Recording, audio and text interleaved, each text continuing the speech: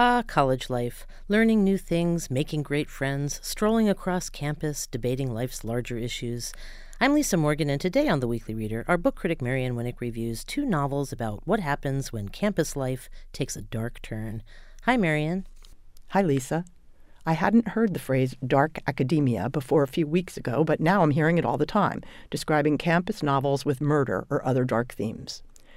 Babel, or The Necessity of Violence, by R.F. Kuang, is a classic of the genre, set at Oxford in the 1830s.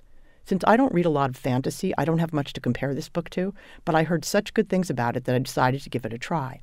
It reminded me of a super smart Harry Potter for grown-ups, with ingenious world-building centered on the art of translation, the Industrial Revolution, and the politics of colonialism. At the center of it all is an endearing and gifted boy named Robin Swift, plucked from his mother's deathbed in Canton by the evil Professor Lovell, who may or may not be his father.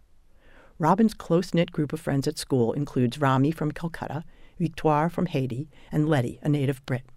The four are being trained for service at Oxford's Royal Institute of Translation, known as Babel, where bars of silver are transmuted into engines that can do almost anything: make trains go faster, heal wounds, hold up decrepit bridges, by being inscribed with match pairs, words from two languages that mean almost the same thing, but not quite.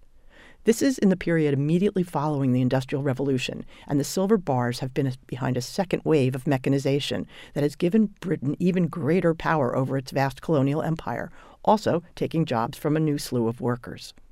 According to Amal El-Motar in The Times, Babel is Philip Pullman's The Golden Compass by way of N.K. Jemison's The Fifth Season.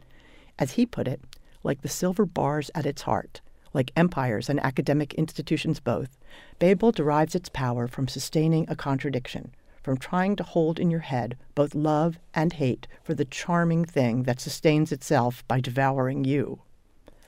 My Last Innocent Year, a debut novel by Daisy Alpert Florin, is set in the spring of 1998, when the news was dominated by the Clinton-Lewinsky scandal, but we were still years away from the understanding of this type of thing we arrived at with #MeToo. The novel is set at a Dartmouth lookalike college called Wilder, where Isabel Rosen is a senior majoring in creative writing. When the handsome famous poet on the faculty tells her she's brilliant, the next step is the couch in his office, then an ongoing secret affair that everyone actually knows all about. This encounter occurs in the wake of a more unpleasant sexual encounter. In fact, with the encouragement of her radical feminist roommate, Isabel has recently accused another student of rape. Florin creates a remarkably nuanced portrait of how these things went down back in the day, when everyone was so much less clear about what was okay and what wasn't. Florin also nails the dynamics of writing workshops and the mood of 1990s riot girls-type feminism, both set against an elegiac portrait of New England campus life: the college town bars, the English department parties, skinny dipping in the river. This evocative campus confidential embodies the complications of this not-so-distant era, just as you might remember them if you were there. The books are Babel, or The Necessity of Violence by R.F. Kuang, and My Innocent Year by Daisy Alpert Florin. You can find more information about these titles and our podcast at wypr.org or wherever you get your podcasts. The Weekly Reader podcast is made possible by the Ivy Bookshop.